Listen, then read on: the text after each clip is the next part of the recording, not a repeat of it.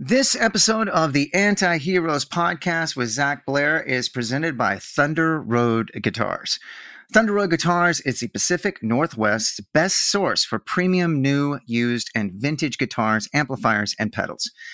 Online or in their Seattle and Portland shops, you'll find fantastic customer service and a terrific vibe. I personally always make a stop at Thunder Road Guitars in Seattle. They're a great bunch of guys, and it's just not a complete Seattle trip unless I go and say hi and see what wonderful stuff they have. These are real people offering real service, folks. Use code ANTIHEROES10 to get 10% off at www.thunderroadguitars.com and tell them I sent you. Hey guys, this is Zach from the Anti-Heroes podcast, and I want to welcome our newest sponsor to the show, DistroKid. DistroKid helps musicians get their music on all the major streaming platforms, and artists keep 100% of their royalties. Can you believe that? Anti-Heroes listeners get 30% off at distrokid.com/VIP/antiheroes. Again, that's distrokid.com/VIP/antiheroes. Thank you so much, and support all the folks at DistroKid because they're doing amazing work, and we couldn't be happier to have them on board.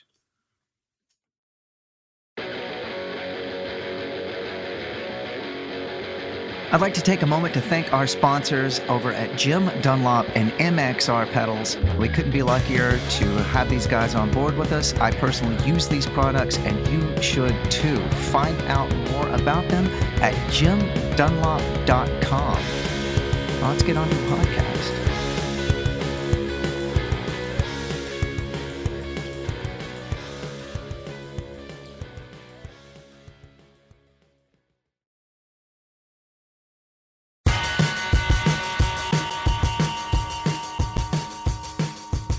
Hello and welcome to the Anti-Heroes podcast with your host, Zach Blair. I am Zach Blair. Hello, how you doing?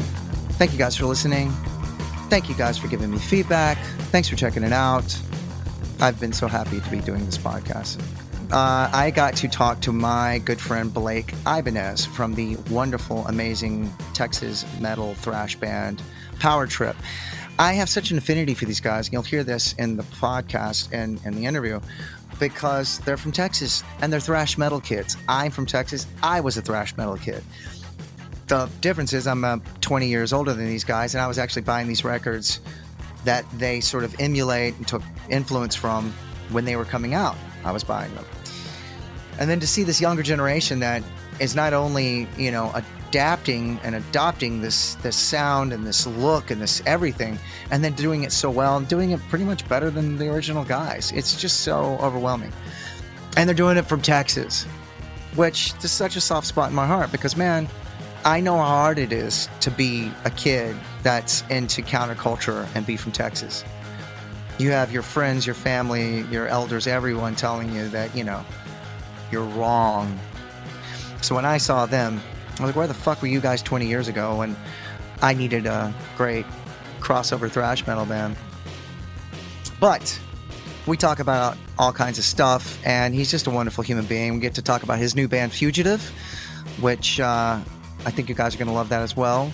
And, of course, we get to talk about the future of Power Trip, which a lot of folks are really excited about that.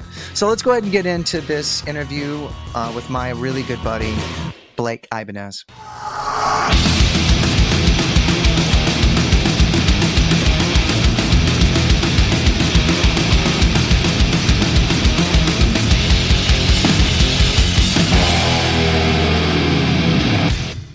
How's it going, Blake? Hi, what's up, man? How are you doing?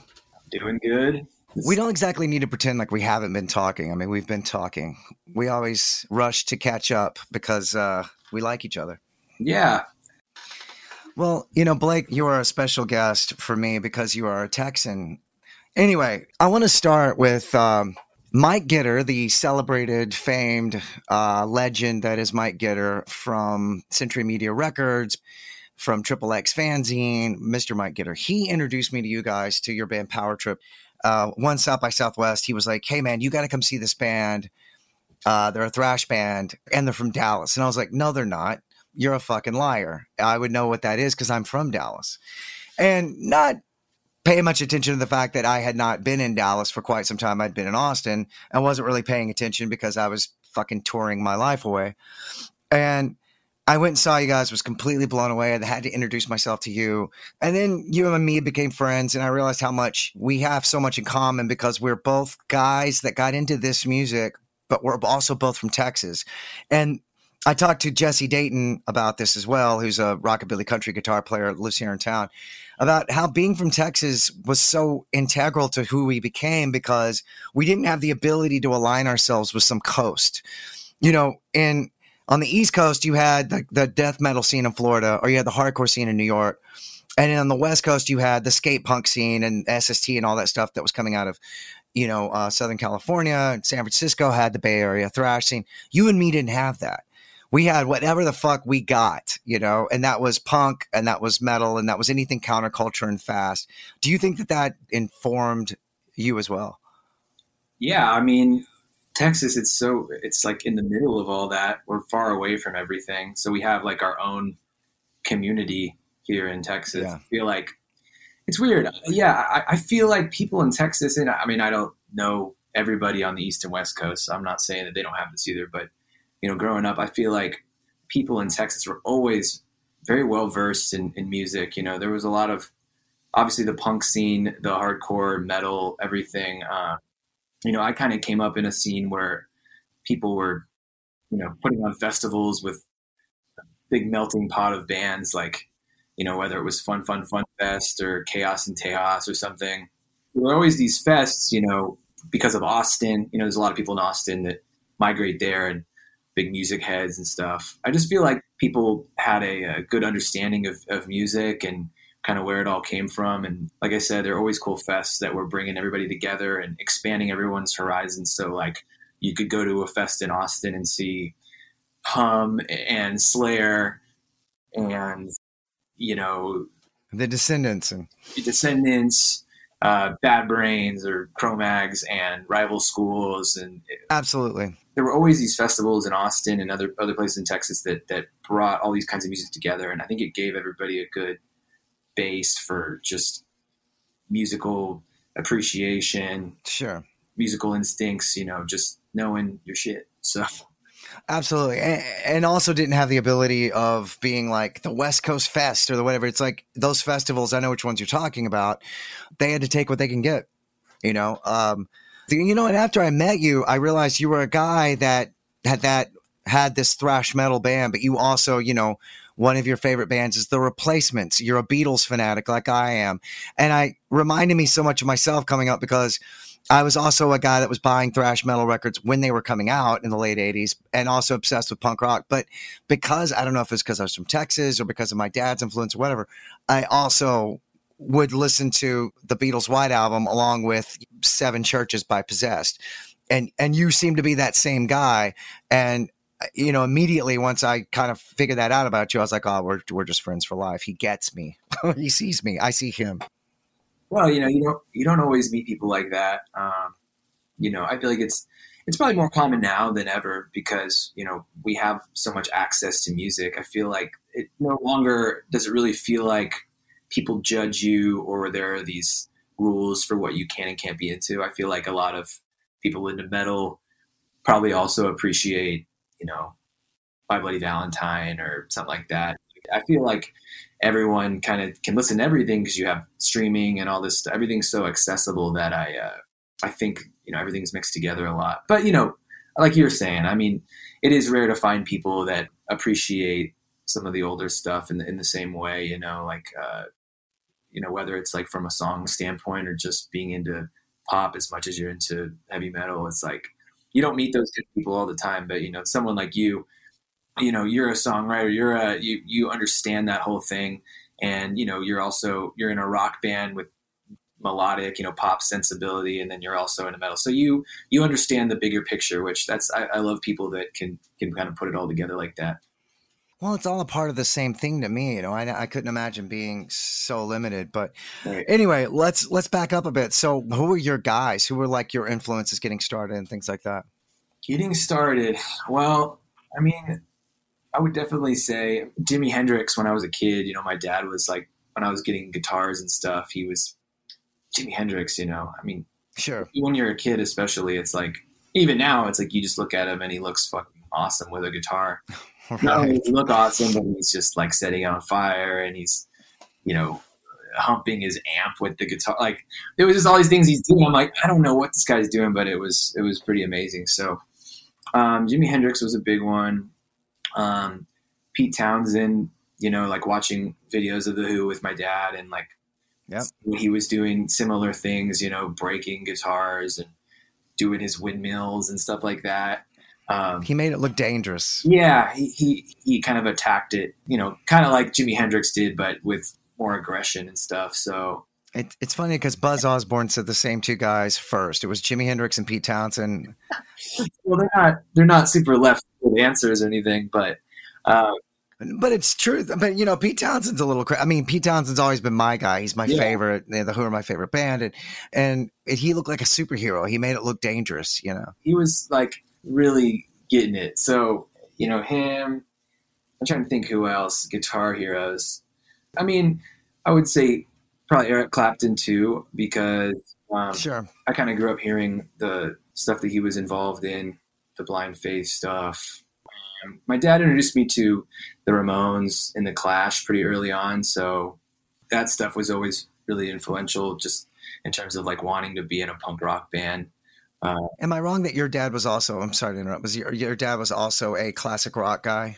He wasn't a musician, but he was a music guy. So he, he's a little older. He kind of missed as in he was a little older by the time metal came out and everything. He's an architect, so he was already in art school, and he was really more so into new wave and jazz and blues and all that stuff. So I'd say like Black Sabbath and Kiss and all that sort of went by him. Obviously the Beatles, the Who, all that's, Neil Young, Beach Boys, all that stuff. I kind of grew up listening to that with him, and that was probably the stuff he was into. So let me ask you this, and I've always wondered like how people that are your age are into such a specific genre of metal that was happening in the late 80s. Because when I went and saw you guys, it was like seeing Exodus in 1988 or 89. It was like, how are these dudes that are easily 10 years, if not more, younger than me, or 20 years younger than me, are so into this? Like, what was that gateway for you? How did that trajectory happen? So we were all into hardcore. Obviously, we were going to hardcore shows all the time. And very soon after I got into hardcore, there were bands in Texas that were doing crossover stuff. So one band was Bitter End, who was doing more of a New York hardcore thing. They were influenced by the crossover bands too. And then Iron Age was huge. Like when I got into hardcore, they had just put out their first record, and it was pretty out there compared to most stuff. So that just got us all diving into all those records that they were inspired by and that they were putting on and getting us into. So, it was like everything from Nuclear Assault and Exodus to Pentagram to Sure. Conformity to Leeway, Killing Time, and Cro-Mags, and stuff from all over the New York hardcore and the crossover spectrum, and all the way into thrash. So when me and Riley were first talking about starting the band, I remember we connected by talking about Breakdown's Blacklisted EP, which is like a New York hardcore band. Like, yeah, I love that. Yeah, you like Cro-Mags, Best Wishes, Leeway, Desperate Measures. We were just going back and forth, like, yeah, I love that record, blah, blah, blah. And then it was like, okay, let's start a band. That's great. Yeah, just started kind of jamming with my best friend who was like 15 at the time. He couldn't even drive. And it's weird because, I started bands in the late 80s that had those same influences, like, Nuclear Assault and Leeway and things like that, Which, by the way, Nuclear Assault, I feel like are a very underrated band. I thought they were great. I saw them a couple weeks ago, actually. Oh, really?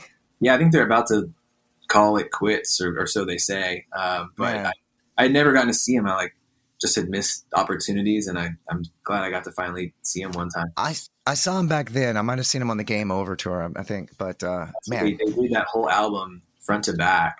So good. They're amazing. See, again, you and me. When Gitter told me about you guys in the first place, it was like, this is a band from Dallas. They sound like Leeway. And I heard riffs. You could definitely hear riffs. You're like, oh, they're, and Leeway, again, also a underrated band. But, Riley, I think Riley, your frontman, RIP, the late, great Riley Gale, was definitely onto his own thing. And I think that was very discernible to you guys. And that was the thing that I was responding to when I saw your band. He was such a great frontman. And even though I didn't know you, I was prideful, like, because I'd been seeing your shirts around and I would see people and go, yeah, they're from Dallas and they're really good at what they do. And then after getting to know you, definitely sort of feeling prideful about you guys. Thanks, man. I'm lucky to have been a part of it, and it's, got me to where I am today. So sure, totally. Well, let's talk a little bit about that. So where are you guys right now? For those that don't know, Power Trip lost their amazing frontman Riley Gale, and where are you guys right now? Well, we're still jamming together. Me and Chris, the drummer. We've been working on stuff, and all I can really say is that to expect something in the not so distant future. I don't know exactly when, but we're very proud of everything we've done. Still love writing songs. Still got a lot of chemistry between us, and that's great. The way we've always done things has always been very collaborative. And, we always spend a lot of time arranging, writing songs, and we feel really confident about that. We've only gotten better at that. So we're excited for what's next. That's awesome. It's gonna be cool. We have a lot of pride in everything we've done, and we've taken the time to really think about how to do all this stuff and what makes the most sense and what's best for us, what's best for everybody. And anything we do is gonna have involved a lot of thought and attention to detail. And we want to do it because we want to play for all the fans all over the world, and people that, maybe people that had never gotten to see us, people that just found out about the band. There's a lot left out there, a lot of great songs in the tank, and we want to keep it rolling. So that's all I can say right now.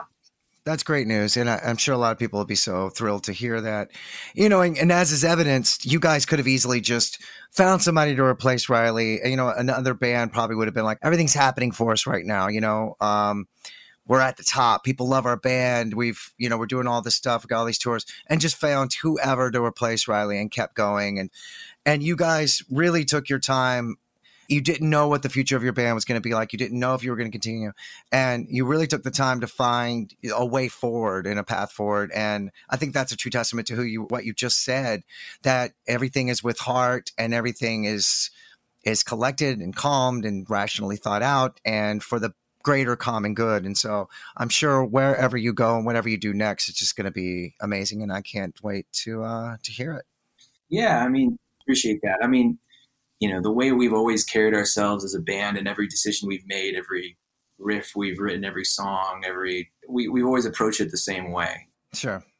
And that's how the band's always been. It wasn't just one person making all the decisions and doing everything. So, when it came to, what should we do? We know we still are very capable of stuff and capable of doing awesome things that I think a lot of people are going to really enjoy. So it's like, we only do it if it made sense and if it was the right thing. And I think giving ourselves enough time to do everything the right way. So right. I think at the end of the day, people, I think, are going to be really excited and enjoy what's coming.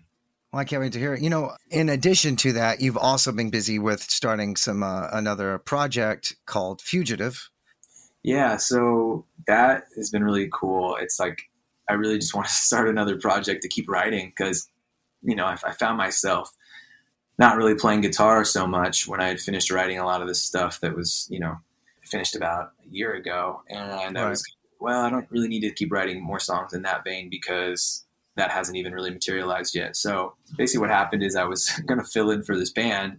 It did actually happen. It was a close call, but regardless, it got me playing in a lower tuning. I tuned my guitar down a step and sound that crazy. But for me, I've always played in standard pretty much. So doing that, I'm a little hesitant to tune down. I'm not really into down tuning. I like plenty of records that are tuned down, but I wouldn't have had a reason to do that unless I was pushed into doing that. And then I started doing it. I was like, this is different. I can write stuff that I usually write and it sounds a little different. I can explore some different avenues, like, maybe dive deeper into the more loose, filthy stuff that I'm into, maybe like sure. the rhythms and the discharge and the battery and like the repulsion type stuff that maybe stuff that I can't really bring into the power trip stuff as much. I mean, obviously the influence is there, but it's like more of like the riff style and everything. Right. Like being able to loosen a little bit when you're in a lower tuning. So even like the song speeds, like writing stuff that's a little more rockin', like more in the Motorhead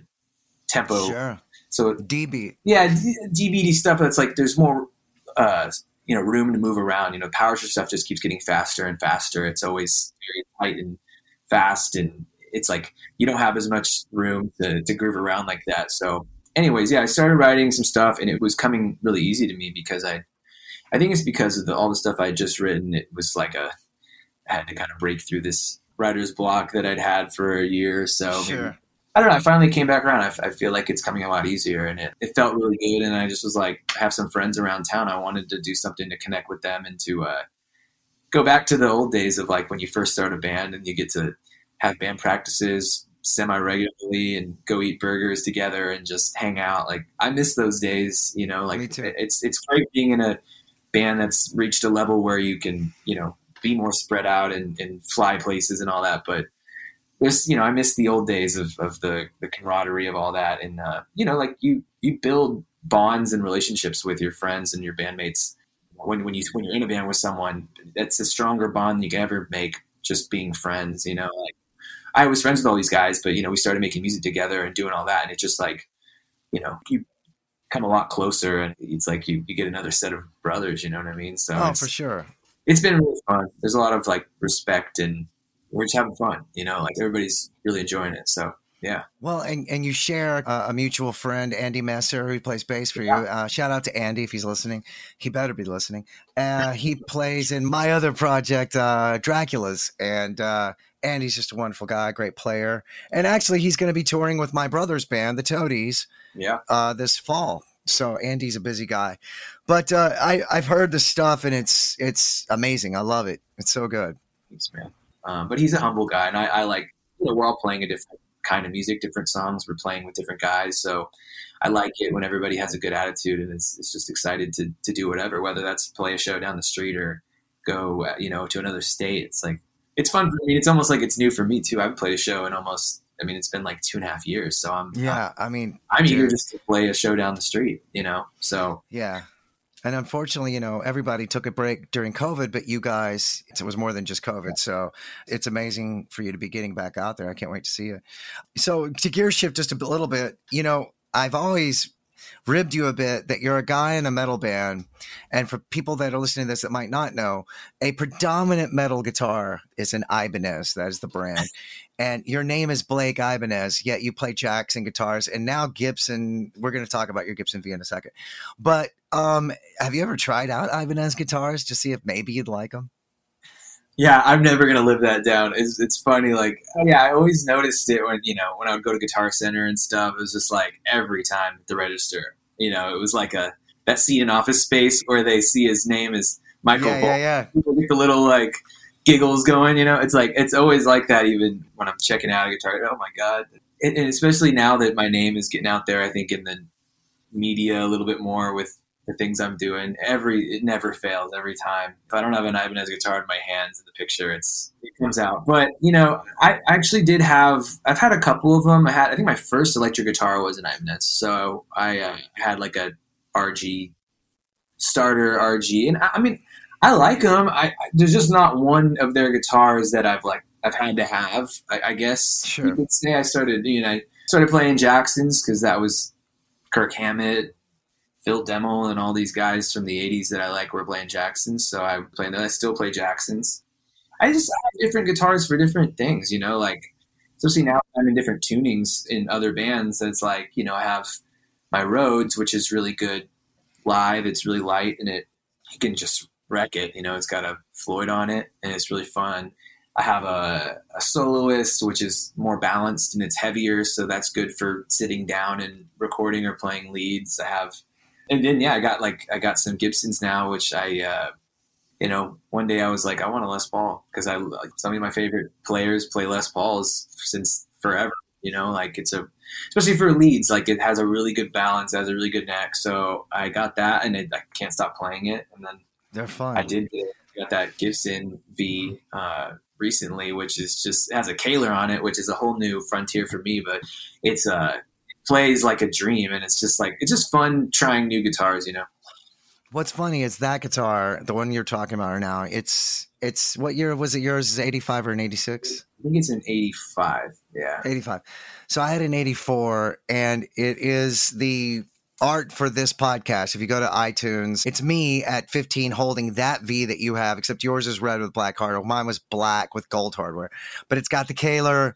Of course, I got rid of it for something else, but that was when I was like that age. That was the age where I was getting, Nuclear Assault, Game Over. And you mentioned Phil Demmel. That Violence Eternal Nightmare record was my favorite record of all time. I mean, I wore out like 3 cassettes of that. I actually just got to see them play the other day. Anyway, so now using some Gibsons, and that makes me proud because, I'm a Gibson guy through and through. I love them. I'm still a Jackson guy. I'm going to always play those, but, it's fun playing old guitars. I feel like everything I play now is old. That's good. I have an old rig where it's like that my head's from 86. And what is that? The head? Yeah. It's a 2203. It's a JCM 800. Great. Yeah, 2203. It's from 86, I think. And you guys do things the classic way. Like you do the 800 with a distortion pedal in front of it, like, Hetfield and all the original guys, Anthrax. I know with Scotty, and it was 800s with a TC Electronics distortion booster in front of that. I have that same pedal that he always talks about. I have it.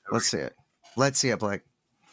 This is it. Yep, that's the one. Is that what you use in your main tone? No. I haven't really use this on anything yet. I've played with it a little bit. I'm going to play with it more. It has a different power supply and it has more buttons and knobs on it. It's like volume, bass, it's a noise suppressor, boost, distortion. So I just haven't really gotten to mess with it a whole lot. I'm a Tube Screamer guy. I just love the way it sounds and it's so simple. I love that about you. That's the classic way. Yeah, it just stays on the board. I pretty much just do that in the 800, and that 800 was a game changer for me because I think when I was younger, it was like when you first start playing it definitely exposes all the things that you didn't realize you were doing wrong when you were playing a higher gain head or something. So it really exposes the way you play. Every little thing about how you play comes out, and that can either be really good or bad.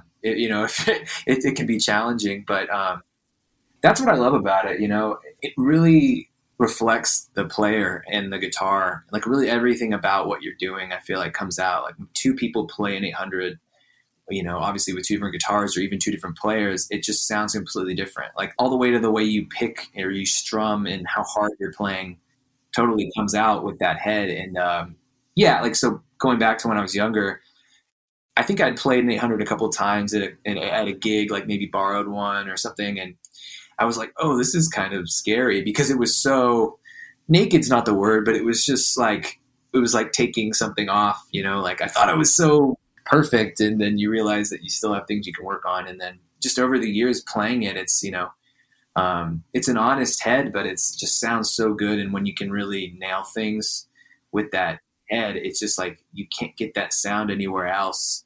It's a classic sound, and that's why everybody's, I agree, from everything from rock to metal you can use it for anything.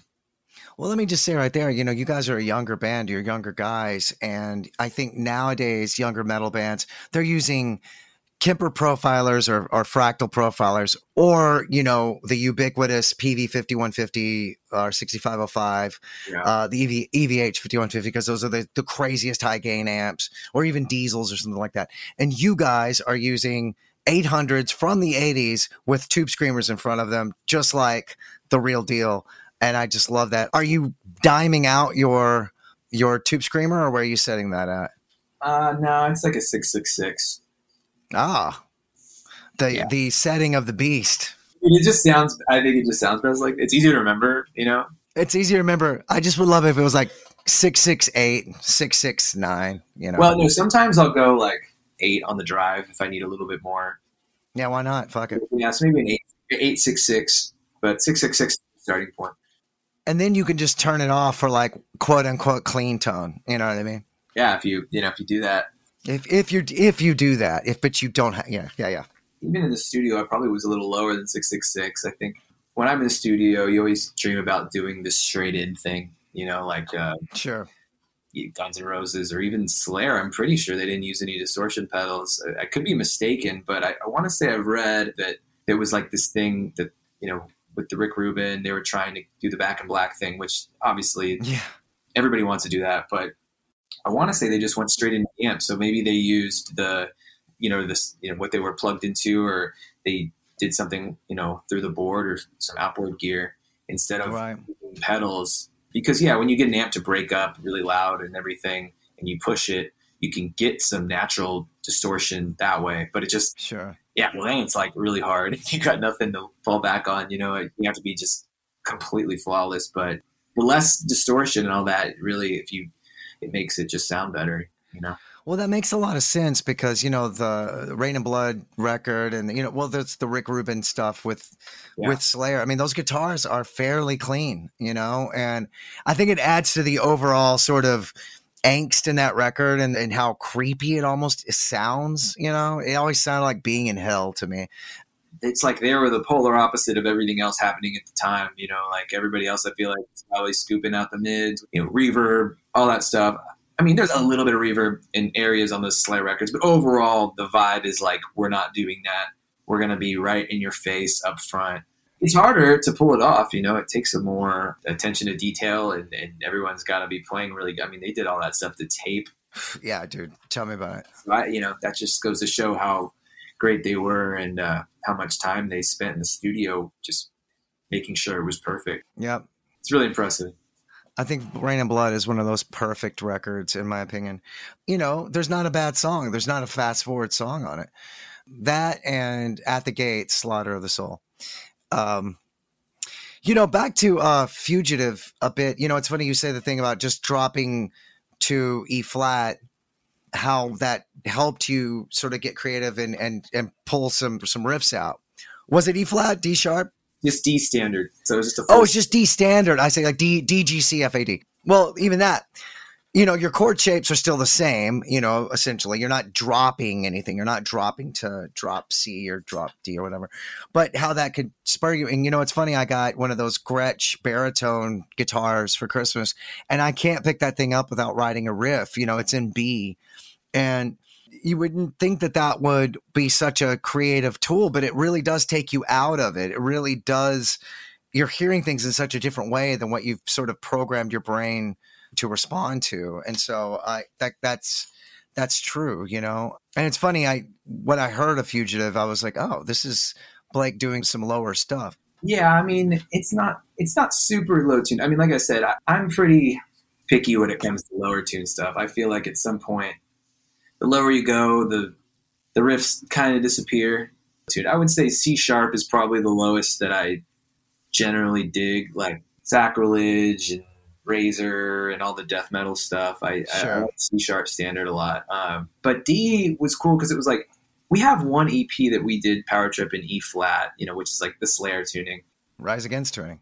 Yeah, and it's a good tuning, but I think I was like, well, there's not that big of a difference between E flat and E in terms of like writing new stuff. That's right, for sure. Like I got to go a little bit lower, and like I said, I was already playing in that tuning, just learning this other band songs, and I was just like, once I started playing it, I was trying different things that were working. And E is a good tuning to test out riffs. It's like, hey, if it sounds good in E, it's probably a good riff, but like, right, there are certain riffs that just sound better in D or a lower tuning. It just sounds a little darker and cooler. It sounds a little better. And like I said, a little more room to get loose and get a little more sleazy and stuff like that. Get that little like rock and roll thing going. And right, it definitely has a more rockin' feel to it. Like the fast songs, we coined it thrash and roll because it's thrash, but it's like it's got this sleaze element. I'm really inspired by Nick Anderson and all the Entomb stuff and like. What he's done with the Helicopters and his band Death Breath is like a huge influence on Power Trip and all the stuff I've done because it's kind of like we were talking about. It's like guys that really have their influences in the right places. Like they're into rock and roll, they're into metal and like the roots of metal and all that stuff. But then they approach like the aggressive thing with this punk attitude, like they did like GBH and Discharge and Battery covers on one record. And it was like, and they were kind of a death metal band, but they're playing through like JMPs and Les Pauls. Right. So it was like it's like everything I like, and that those are the instincts that I like to think that I have too, you know? So like kind of where I was coming from on this Fugitive thing too is like the way that they approached, you know, they were playing more of like a death metal, but it's like, it's totally coming from Venom and Bathory and like all the really early stuff, like proto thrash, but we have the benefit of understanding all these years of music after it already happened, and then we can mix in everything we want. So like there's still Sepultura, Obituary, Razor, and Cro-Mags and all that stuff. It's still all in there, like all my normal influences, but it's like I like connecting the dots between all that stuff. Sure. That Death Breath stuff is great. You know, also a few points, when I see a death metal or a thrash metal or a metal band using Gibson and Marshall, for some reason, my respect level goes up. It just does, you know, like I want my Metallica playing Gibson Flying V's. And that goes back to the anomaly of Power Trip, is that you guys play in E standard through Marshalls and Tube Screamers. And this is music that was, you know, 20 years before you guys were doing this. And I just love it, man. I can't say enough about it. I know I've brought it up a lot, but it's endlessly impressive to me. Thank you. You know, well, man, I won't take up too much of your time.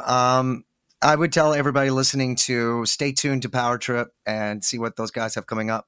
Also, check out your new band, Fugitive, because it's great. It has some great folks in it. And anything that Blake Ibanez does, just check it out. More stuff to come, more announcements to come. So we're just getting started over here. I got a lot of music on the way. Oh, of course you do. You're a guy that's driven, and this is all you do. And it's all I really care about at the end of the day. It's me too. Yeah. I mean, it's why we've always had a lot to talk about. Well, anyway, hey, thanks for doing this, man. I really appreciate it, and I hope to see you in person soon. Absolutely. Thank you for having me, and good luck out there, and hope to see you soon. Yeah, I will see you out there, buddy. I mean, we'll be crisscrossing each other for years to come, I would imagine. Sure. Take care, man. Later. See? Isn't he a great guy? I just like that guy so much, man. What an interesting dude. What a focused person. What a focused musician. He's going to have a long career.